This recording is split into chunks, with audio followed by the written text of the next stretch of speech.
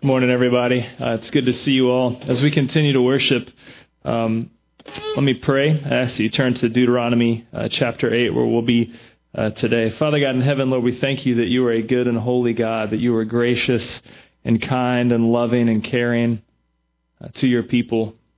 God, I thank you that we can gather together to sing praises to your name for who you are and what you've done. God, that we can gather together as a community of family and friends, Lord, different stages of faith, from long-time believers to new believers to not yet believers, seekers, doubters, skeptics. God, as we walk into this room, maybe broken or burdened, Lord, I pray that we would encounter you today together. God, that we would remember your goodness to your people throughout generations, as we've seen in your scriptures, in the Old Testament and in the New Testament, Lord, as we've seen throughout history and as we see in our lives today. So God, I pray that you would be with us now this morning as we continue to worship now through the reading of your scriptures. We ask that you would stir us up to be your people in Christ. And we ask it in his good and holy name. Amen. Deuteronomy chapter 8 is where we are this morning. Chapter 8, verse 1. The whole commandment that I command you today... Excuse me, are we good? I'm sorry. The whole commandment that I command you today, you shall be careful to do, that you may live and multiply, and go in and possess the land that the Lord swore to give your fathers. And you shall remember the whole way that the Lord your God has led you these 40 years in the wilderness, that he might humble you, testing you to know what is in your heart, whether you would keep his commandments or not. And he humbled you and let you hunger, and fed you with manna, which you did not know, nor did your fathers know, that he might make you know that man does not live by bread alone, but man lives by every word that comes from the mouth of the Lord. Your clothing did not wear out on you, and your foot did not swell these 40 years. Know then in your heart, as a man disciplines his son, the Lord your God disciplines you. So you shall keep the commandments of the Lord your God by walking in his ways and by fearing him. For the Lord your God is bringing you into a good land, a land of brooks of water, of fountains and springs flowing out in valleys and hills, a land of wheat and barley, of vines and fig trees and pomegranates, a land of olive trees and honey, a land in which you will eat bread without scarcity, in which you will lack nothing, a land whose stones are iron, and out of whose hills you can dig copper. And you shall eat and be full, and you shall bless the Lord your God for the good land he has given you. Take care lest you forget the Lord your God by not keeping his commandments and his rules and his statutes which I command you today. Lest when you have eaten and are full and have built good houses and live in them, and when your herds and flocks multiply, and your silver and gold is multiplied, and all that you have is multiplied, then your heart be lifted up, and you forget the Lord your God, who brought you out of the land of Egypt, out of the house of slavery, who led you through the great and terrifying wilderness with its fiery serpents and scorpions and thirsty ground where there was no water, who brought you water out of the flinty rock, who fed you in the wilderness with manna that your fathers did not know, that he might humble you and test you to do you good in the end. Beware lest you say in your heart, my power and the might of my hand have gotten me this wealth. You shall remember the Lord your God, for it is he who gives you power to get wealth, that he may confirm his covenant that he swore to your fathers, as it is this day. And if you forget the Lord your God and go after other gods and serve them and worship them, I solemnly warn you today that you shall surely perish. Like the nations that the Lord makes to perish before you, so shall you perish, because you would not obey the voice of the Lord your God.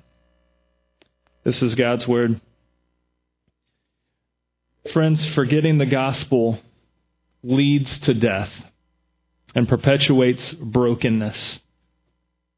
But remembering the gospel leads us to thrive with life and joy and perpetuates the good news of who God is and what he's done for his people.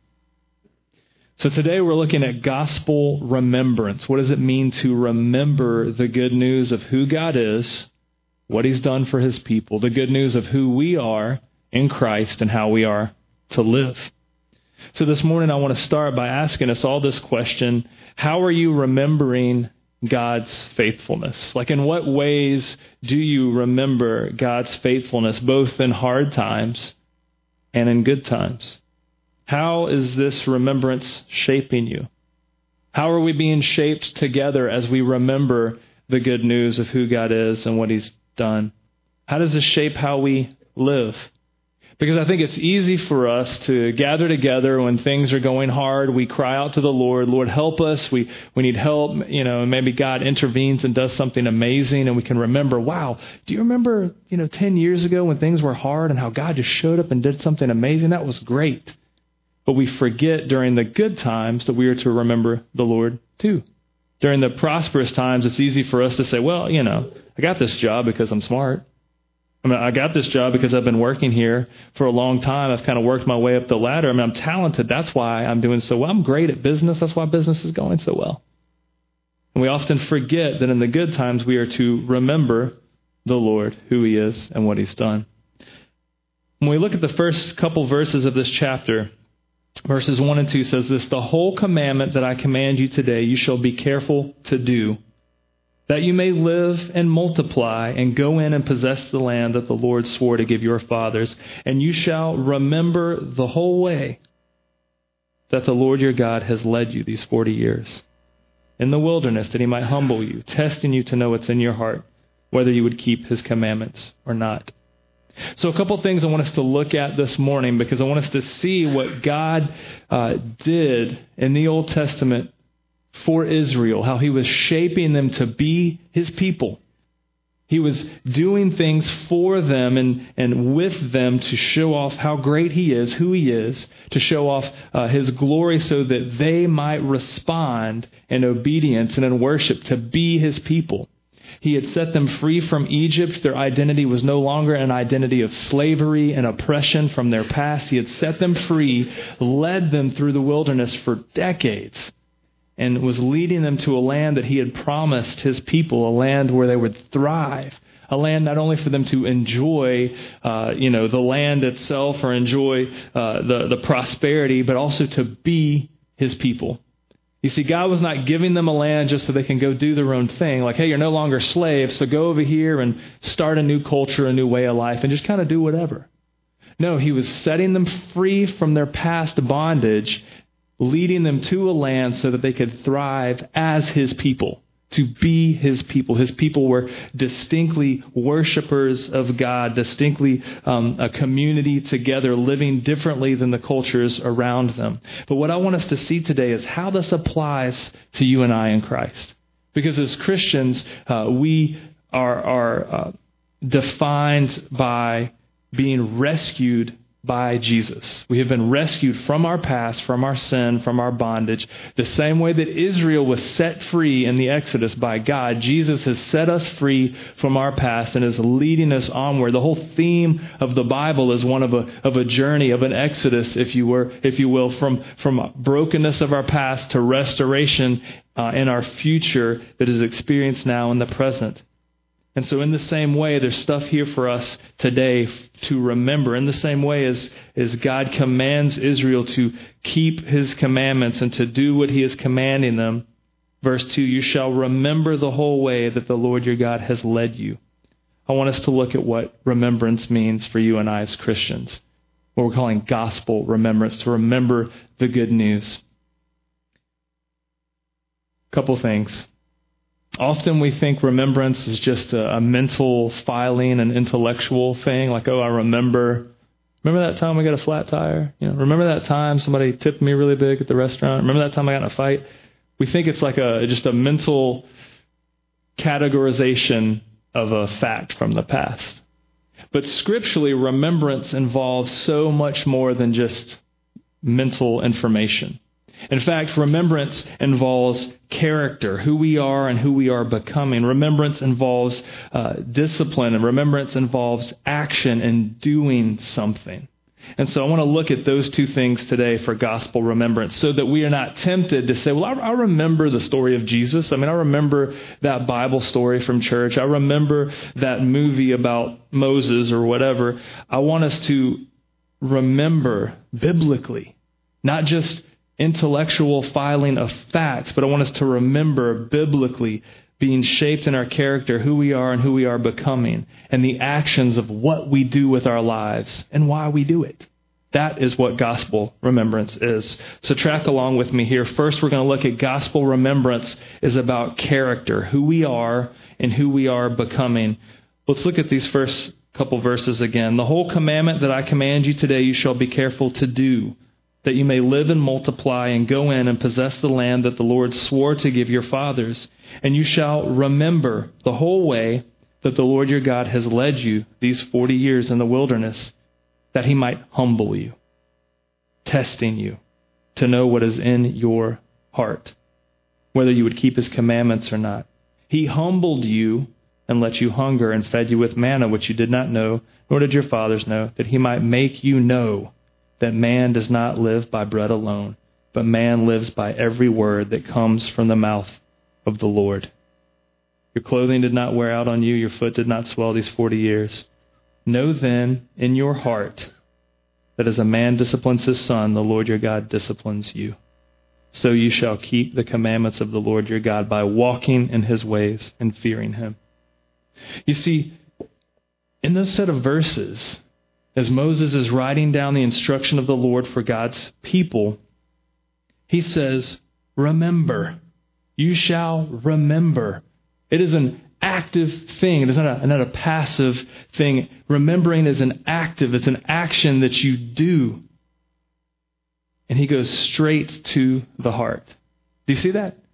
He says, you shall remember what God has done for you, where you have come from, where he has led you. Verse 3, that he might humble you. Are you a humble person? It's really hard to admit being humble because then all of a sudden you're not humble anymore. I'm the most humble person I know. Well, no, you're not. Yes, I am. No? Okay.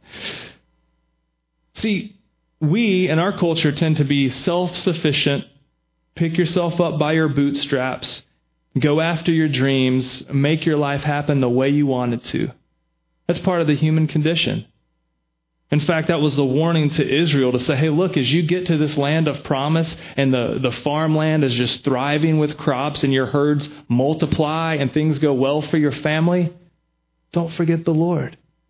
Don't go into this land of promise where things are going to go well and thinking that you're doing this all by yourself. Don't forget the Lord. The Lord is the one who's doing this for you. See, our hearts are inclined toward pride. Our hearts are inclined toward self-sufficiency. And we see that gospel remembrance is not just remembering facts of the past, but it's an issue of the heart being inclined away from self and sin and being inclined toward the Lord. And a humble dependence on who God is, on his provision, not self-sufficiency at all. You see, God led them. I mean, wouldn't you think, I know this is, if you're familiar with the story of Exodus or if you've seen The Prince of Egypt or anything, it's often easy for us to sit here and think, if I was enslaved and in bondage and I saw these miracles happen and like the sea parted, I think I would be inclined to love the Lord. Do you ever think that way? Do you ever think like, how could they not love God? After God did these miracles in front of them, like raining locusts and plagues and parting seas and setting them free, they've been in bondage for generations and now they're free. How could you not be humble in worshiping God? Well, friends, I hate to tell you, I don't think any of us would be any different than Israel. It's the human condition to be prideful. And so the Lord takes them through this process to humble them, to provide for them, to say, hey, look, you didn't free yourself, nor will you thrive apart from me. He says the Lord led them safely. We led them for 40 years through the wilderness that he might humble you, testing you to know what is in your heart, whether you would keep his commandments or not. He humbled you and led you to hunger, and then fed you with manna, to make you know that man does not live by bread alone, but man lives by every word that comes from the mouth of the Lord. Is that verse familiar to you? Jesus actually quoted that when he was being tempted by Satan in the desert before he began his public ministry. So Jesus, the Son of God, getting ready to begin his earthly ministry. He's living a perfect life that we all should live, but we can't. And he begins this ministry of teaching and doing healing and miracles to proclaim and display the inbreaking of God's kingdom. Ultimately to go to a cross to die for the forgiveness of sin for his people, to come back from the dead, to ascend to heaven, to reign on a throne next to God the Father. In the middle of that, right, the beginning of this earthly ministry, Satan comes to tempt Jesus, who had been led by the Holy Spirit to the desert to pray, to fast, to prepare for ministry. And the first thing Satan does is tempt him. Say, look, you're Jesus. You can do anything you want. You could turn rocks into bread and eat. Why are you fasting? Why are you hungry? You can do this yourself, Jesus. And Jesus busts out Deuteronomy, which is awesome. And Jesus quotes this and says, man does not live by bread alone. Man lives by every word that comes from the mouth of the Lord. You see, gospel remembrance is very much dependence on who God is. It's very much a humble inclination of the heart to trust the Lord's provision, to trust the Lord's plan, to trust the Lord's workings in the way that he chooses to work, even if we don't understand. When things are hard, when there is sickness and death around you, I've been having a hard time with this lately. I have a friend who lost his daughter to a disease recently, and it just broke my heart. And I'm wrestling with this. How can we remember God's faithfulness when my friend's daughter died? How can we remember God's faithfulness when there are friends and family we know that are plagued by sickness and disease and death and financial hardship and relational riffage? God is teaching us something, not to be prideful, not to be self-sufficient. We remember the good news so that we will be shaped to be a humble people, dependent on who God is and what he's done. And look, God does this for the good of his people. Look at verse 5. Know then in your heart, as a man disciplines his son, the Lord your God disciplines you. Now, that word discipline can be used in a very broad context. Biblically, it can be used in a broad context. It can actually mean to like beat. But that's not only what it means. The Lord is not beating us. In fact, discipline has such a broader, richer concept in the gospel. It really means to become a disciple. If you are a disciple of Jesus, you are being disciplined. It is a process of being shaped. It is like if you were growing a vine in your backyard and you're tying it into the trellis a certain way so that it'll grow a certain way, so that if it's not tied to the trellis, it droops, it gets no sun, and it dies. But if you discipline that plant, you train the plant, you tie the vine to the trellis so that it will grow toward the sun and thrive and bear fruit. That's what discipline means biblically. Sometimes it hurts. Sometimes it's hard. Sometimes we don't understand. But the whole point is that we remember in the gospel that our hardship is not in vain. It is God disciplining us, shaping us to be more like his son, Jesus. The end goal, verse 10, you shall bless the Lord your God for the good he has given you. I love verse 16. It says that he might humble you and test you to do you good in the end. I mean, do you know that maybe the hardship you're going through is not because you were being punished, but maybe because the Lord is disciplining you for your good in the end? That's a hard concept for me to I don't get it. But God's teaching me through his word, through being a father myself, as I try to discipline my children and say, you can't do that. Like, you know, I don't know how often to share examples, but I'll just share this one. Maybe I shouldn't. I probably shouldn't, but I'm going to do it anyway. What the hey? One of our little kids was brushing her teeth the other night and standing on a table because they were jumping off of a table with a toothbrush. That's a horrible idea. And so I had to say, first of all, you shouldn't be jumping off the table. Secondly, you definitely shouldn't be jumping off the table with a toothbrush in your mouth. You could get hurt. You could really, really get hurt. Now, it's the youngest one.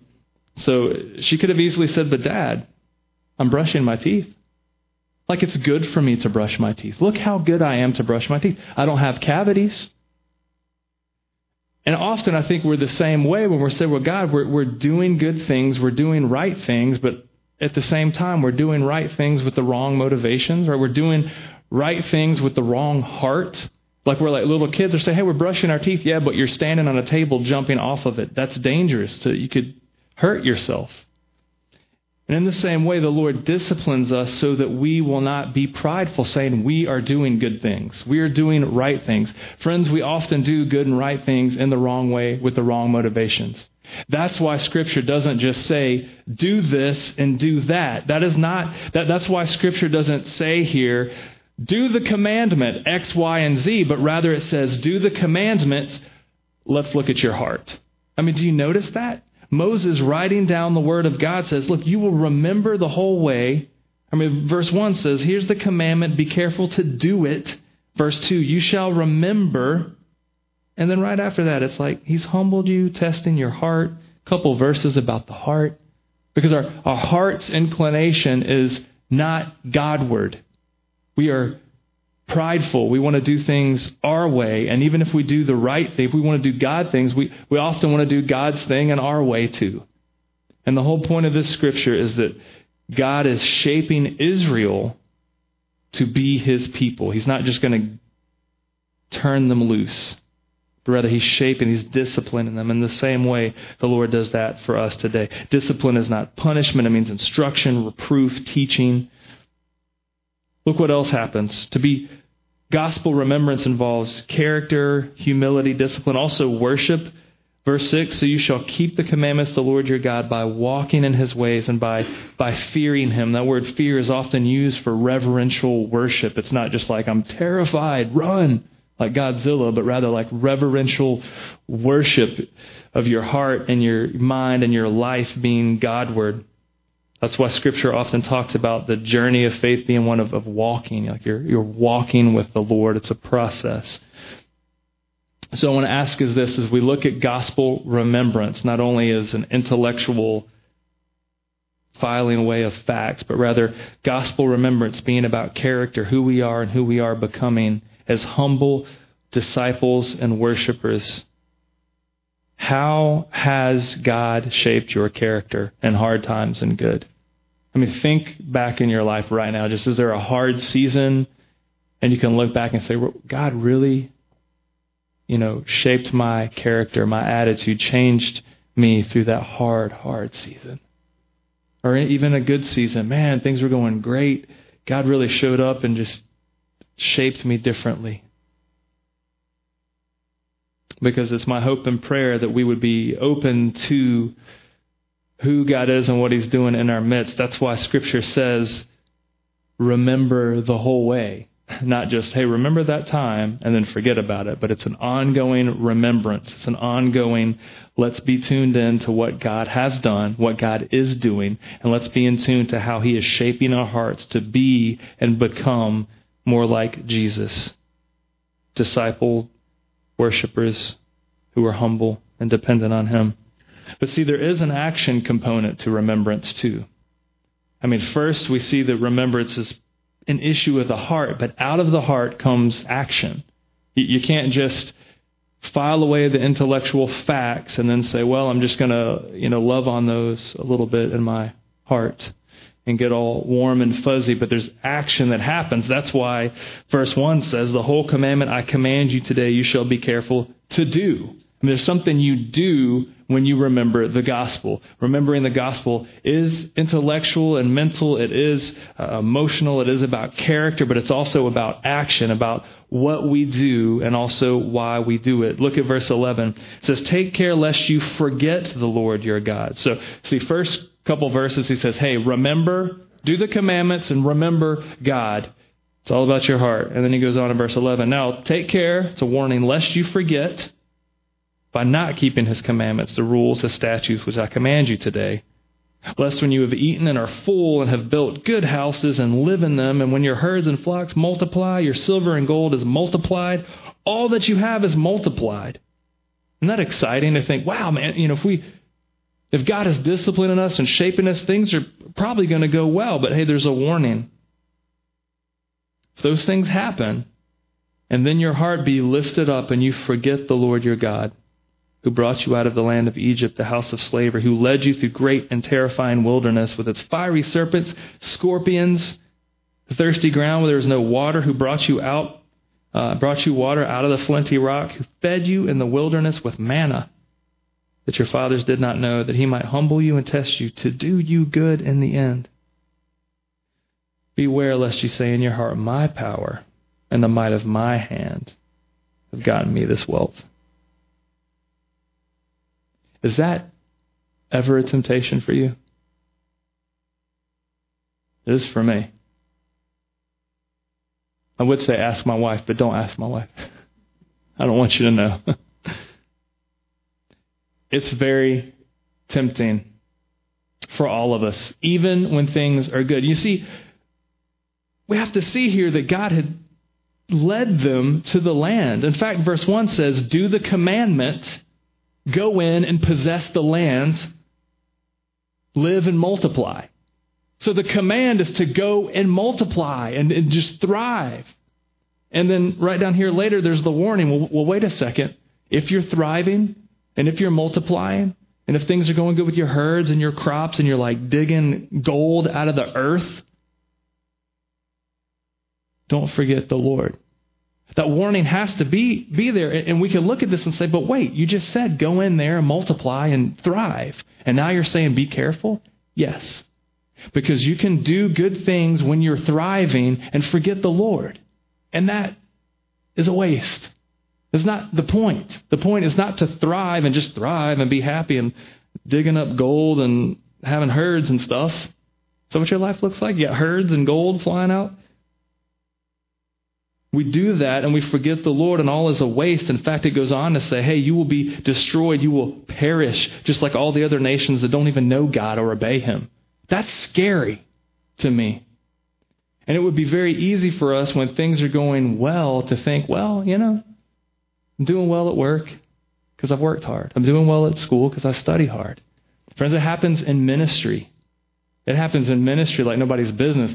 Believe me, I want us to be prayerfully humble as we get ready to move into a building that's like 10 years ago. I never would have thought our church would have had a building like this.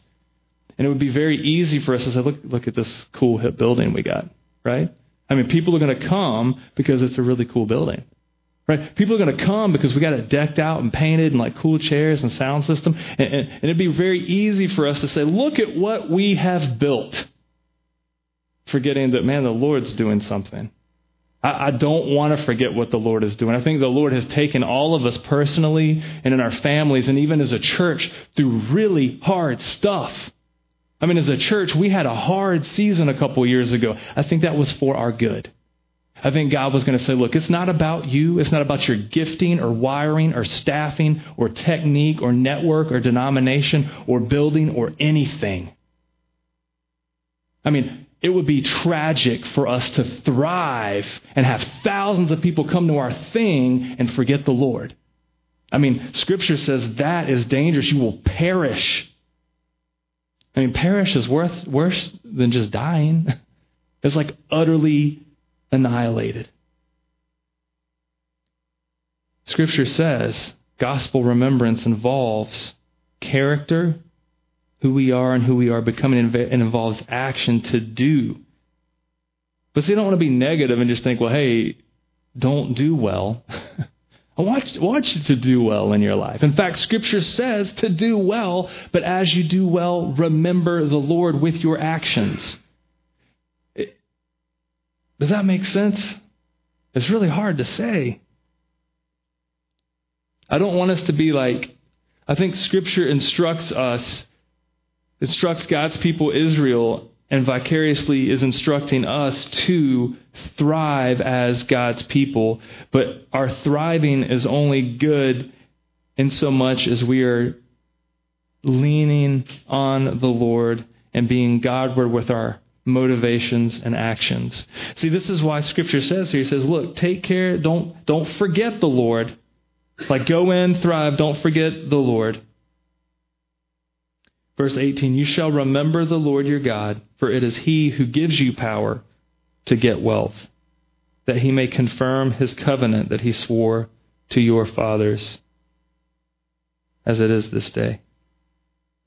You see, God wants His people to thrive and do good. He wants them to thrive in the land where He leads them. He wants them to remember that it's the Lord who gives them power to dig up the metals out of the earth and to farm the land and to raise the herds and the cattle. So I want to ask you this on a flip side, let's be positive here. Like, when you think about where God has placed you, like your life, what it is you do, are you thriving in it? Because I hope you are. Are you excelling in your career? If so, thank God. Honor the Lord with your career, no matter what your career is, whether it's medical or teaching or working at a shop. Are you thriving in your marriage and family as you raise your children and love your spouse? I mean, that's not just a task to get through and make sure people survive. It feels like that. Holy cow, it just feels like I just want people to survive. You know, get the toothbrush out of your mouth, put the diaper off your head, back on where it should go. Like, get the diaper off your brother's head and put it back on where it should go. Like, I mean, think about it. When you go to work, God has given you a job so that you may thrive and then honor Him with your thriving and remember who God is and what He's done for you as you do your work, as you live life with your family, as you live life in your neighborhood, as you do your hobbies. Like, I'm actually working on an article right now on this about what it means to, as you know, creating and cultivating is a reflection of the gospel. Like, you look in Genesis and God creates everything out of nothing, creates man and woman in His image to reflect His goodness to the world. He gives them the mandate to create and cultivate. He says, go out, be fruitful, multiply, subdue the earth. That's a good thing. It's like, you know, cultivate the earth. And in the same way, that carries on for you and I today. Like, we are to create and cultivate as we go about life. We are to create business and art and music and dance and create families and communities. And we're to cultivate relationships with each other. We're to cultivate literally the earth. Like, if you were into farming or gardening, you're to cultivate all of that. And it's a reflection of the gospel. But in our creation and cultivation, if we forget God, we've lost it all.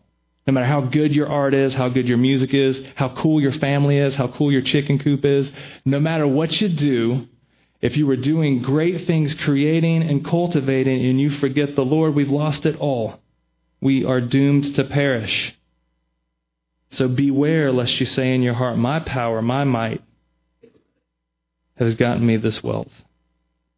Verse 18, you shall remember the Lord your God. It is He who gives you power to get wealth. It is He who gives you that might so that you may thrive. I want to point us to, is this making sense? This outline looks different today. I'm in process too. I'm a disciple who is being humbled and being disciplined to worship the Lord, just so you know. I've got some stories. This passage has been tough for me this week.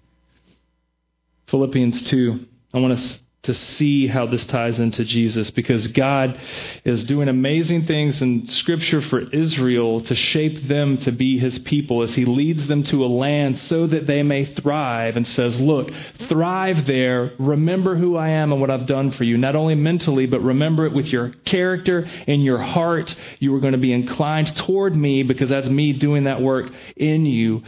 Remember me with your actions, what you're doing and why you do it. Remember it when you were thriving, when you were cultivating the earth and creating things. Remember who I am and what I've done, because if you forget, you will perish. If you remember, things will go well. There will be blessing. We talked about that last week. I want us to see how this points us to Jesus.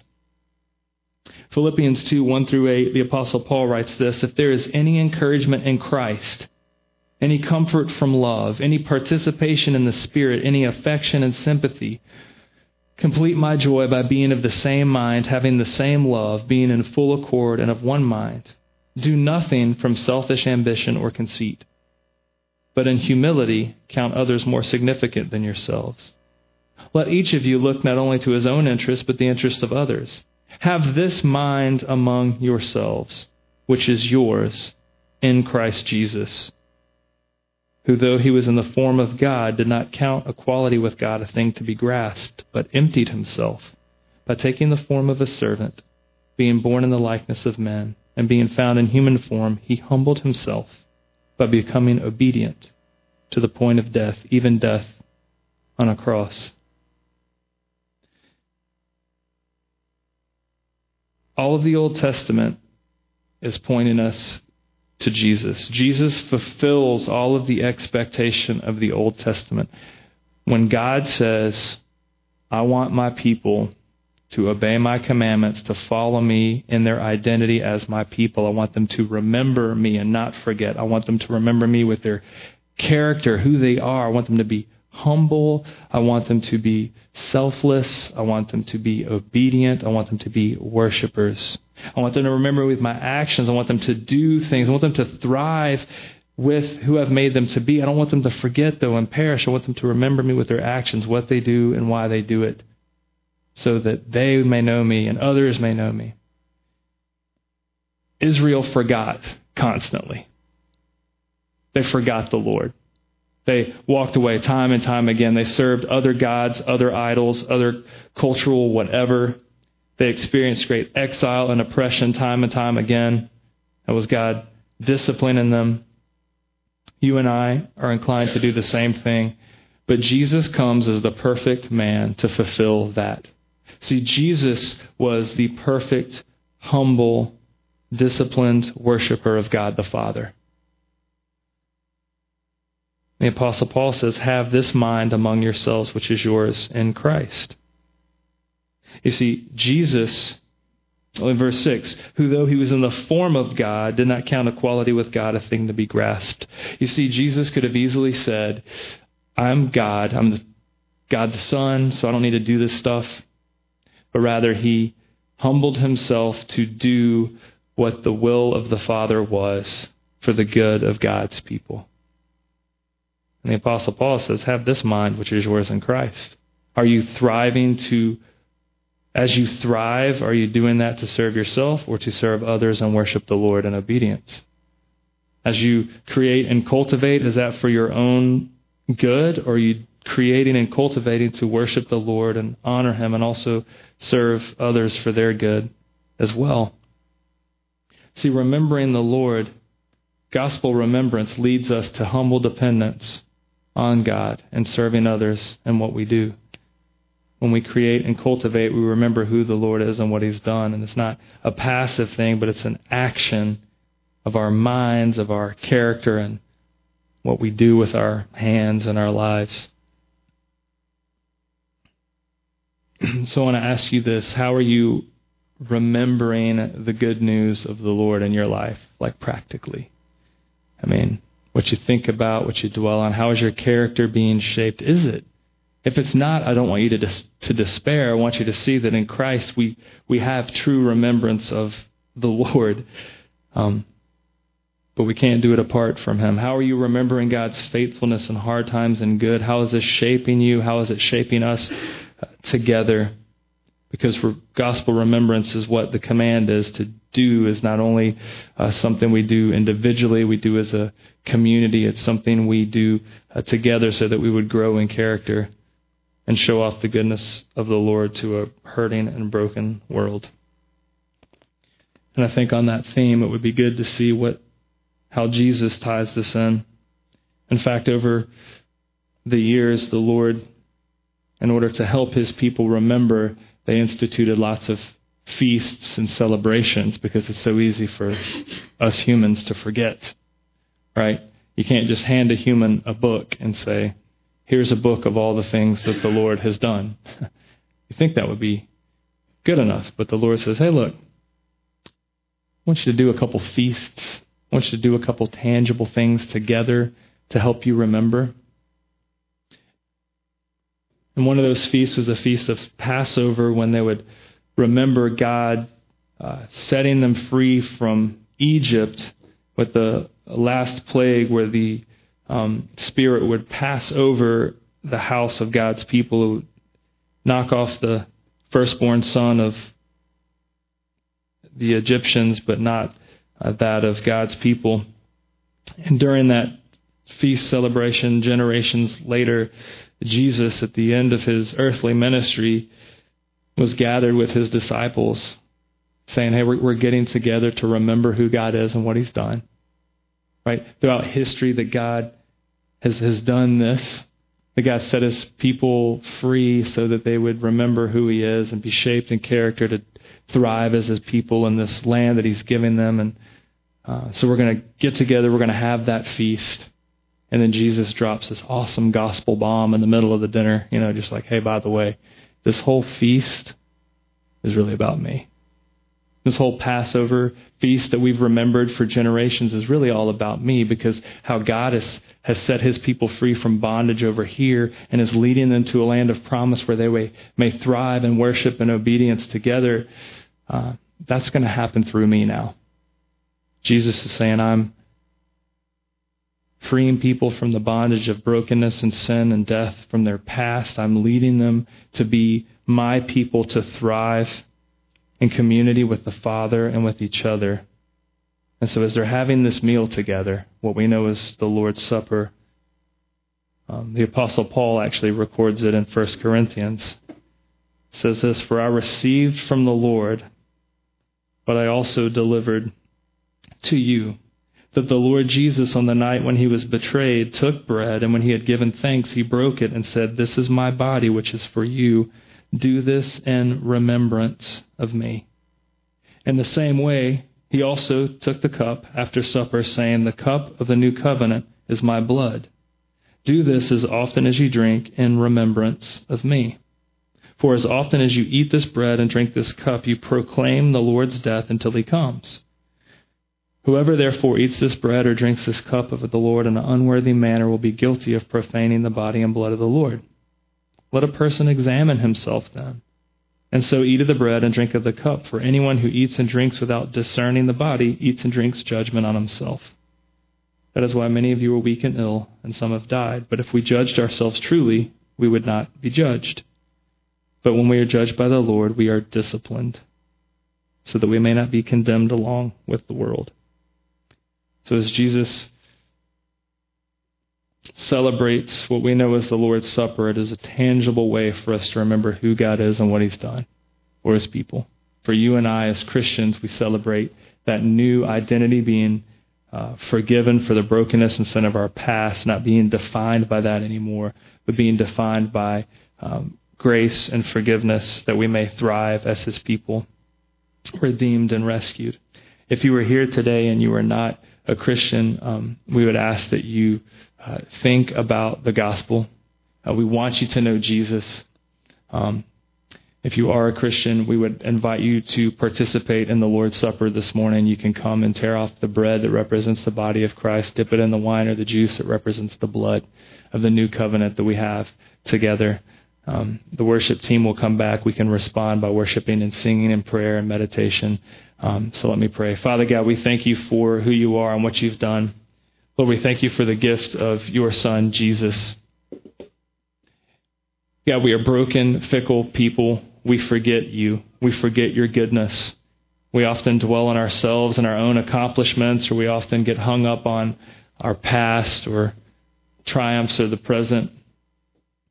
But God, I thank you that your Son, Jesus, was a perfect man who lived the life that we should live, but can't. That he lived a life as the perfect, disciplined, obedient worshiper, humbly tuned in with who you are and your plan for your people.